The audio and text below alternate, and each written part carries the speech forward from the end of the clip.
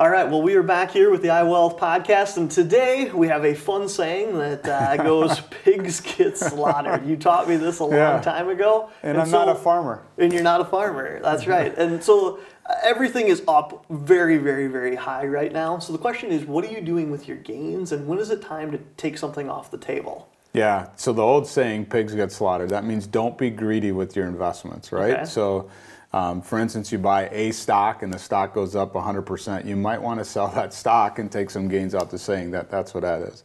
Also, I don't mind farmers. In fact, I wish I could be a farmer. I just would go broke doing it.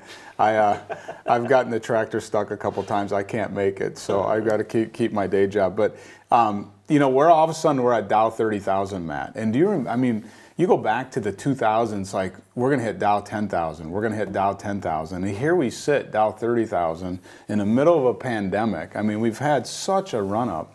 I wrote these numbers down. So October 31st, 1994, I started in this business. Okay. The Dow was at 3,908. So Dow's at 3,908. Today it's over 30,000. It's huge. It's a huge gain. That's massive. Right. Like massive. Right. But imagine you invested at 3,908 in a Dow, and then it gets to 10. Your brain is telling you, get out. Be done. Right. Pigs get slaughtered, Brad, get out, right? Yep. And then it goes to Dow 20,000. And then it goes to Dow 30,000. And so the concept here is that you just need to, diversification. You can't put all your eggs in one basket, okay, right?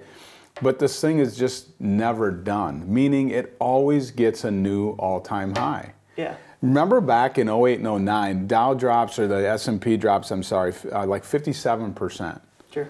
Never going to get back. We have an all new time high this year in the S&P. So it does get back. It's just, can you stomach it, and can you make it through that time period? Mm-hmm. And so here we sit today, when you talk about pigs get slaughtered at 30,000, saying, well, if I had money in the bank, should I be putting it away, right? Should I leave it in the bank, or should I put it in the market? We're at all-time highs. Yeah. What should we do? It's so attractive to go and put money in right now. It is. It's that high. It is. That exciting. Yeah, and what was it? What was the term? Irrational exuberance was the term I think Greenspan used back in the day, of just people being euphoria of like the .com area. We're just going to put money in and put money in. I don't think it feels like that right now. I don't think we have that irrational exuberance when it comes to the market. I think we're on pretty good footing for next year. Nobody knows better. I don't know any better than you do, but I think we're on pretty good footing. And so if you came in today and said, Brad, I have this windfall of $100,000, yep, and should I put it in the market? I'd have to ask you a series of questions like, what's it for? Like if you need it in the next 12 months, no, stay away from the market and leave it in the bank or get something conservative. But if you said, no, Brad, it's 5 to 10 years out money, then we'd either put it all in now, mm-hmm, or we would pick a time period we'd put it in. Maybe over the next year, over 4 quarters, we'd put $25,000 in over time and kind of drip in, so we just weren't picking that exact date. Sure. But the reason to get it in there is because go back to Dow 3,900 when I started in this business, to 10,000 to 20 to 30. We don't know when we're going to hit Dow 40,000, but I can guarantee you someday it will happen. Mm-hmm. You just can we be alive? Well, when's it going to happen? That kind of thing. So pigs do get slaughtered. If you got big gains, you should take some off the table and rebalance and be diversified. But it really comes down to, when do you need this money? And if it's long term, you should put it in. You can't chase. You can't wait for the next dip to buy in, because the Dow's going to go from Dow 30 to Dow 28, let's say, and you're going to might go to 26. Maybe I should wait. Mm-hmm. And then it goes to 26. It might go to 24. And you wait, and it jumps back up to Dow 30, and you missed it. You just can't time this thing. Yep. So take a look at what the money's intended for, and if it's long term, you should just put it in, be diversified, and let the market do its job long term. And I like what you're saying about this idea of dripping it in. I think mm-hmm, that is a great way to talk about it, or at least that's helpful to somebody that doesn't spend all day every day in that world. But understanding that it's a drip. The people that have been really successful with it, based on what you've told me, drip their money into the market instead of waiting for the highs and the lows. Yeah. So, like the lows in particular. It's just tough to pick. It's really, really difficult. It's easy to get out of the market. We've had these conversations, but it's really tough to figure out when. And that's what we're talking about with Dow 30,000. Like when?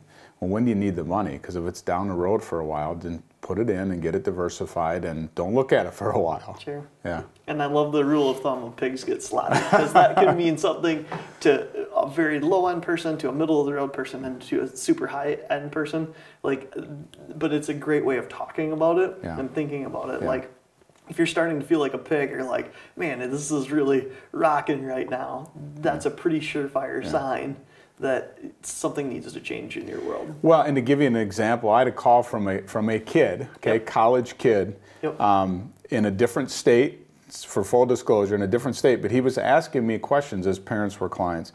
He was asking me a question. He invested in this online car company with solar or something or other, and he had taken like $2,500 to like 20 grand. And he was wondering what he should do. And I gave him Pigs Get Slaughtered, right? He had some student debt, and we decided that we were going to sell a majority of that profit and pay off his student debt to get that debt. We had that debt conversation, you know? Yeah. But if he thought it was going to $50,000 gain and it went back to a $5,000 gain, he'd feel horrible. Yeah. So, and I did tell him, once you sell this, you can't look back. Like, you can't say, what if I'd have saved it and it doubled again, right? You took care of your debt, you did the right thing. So yeah, it applies to everybody. Yeah. Yeah. Well, thank you so much, and I definitely learned something. Awesome, thanks.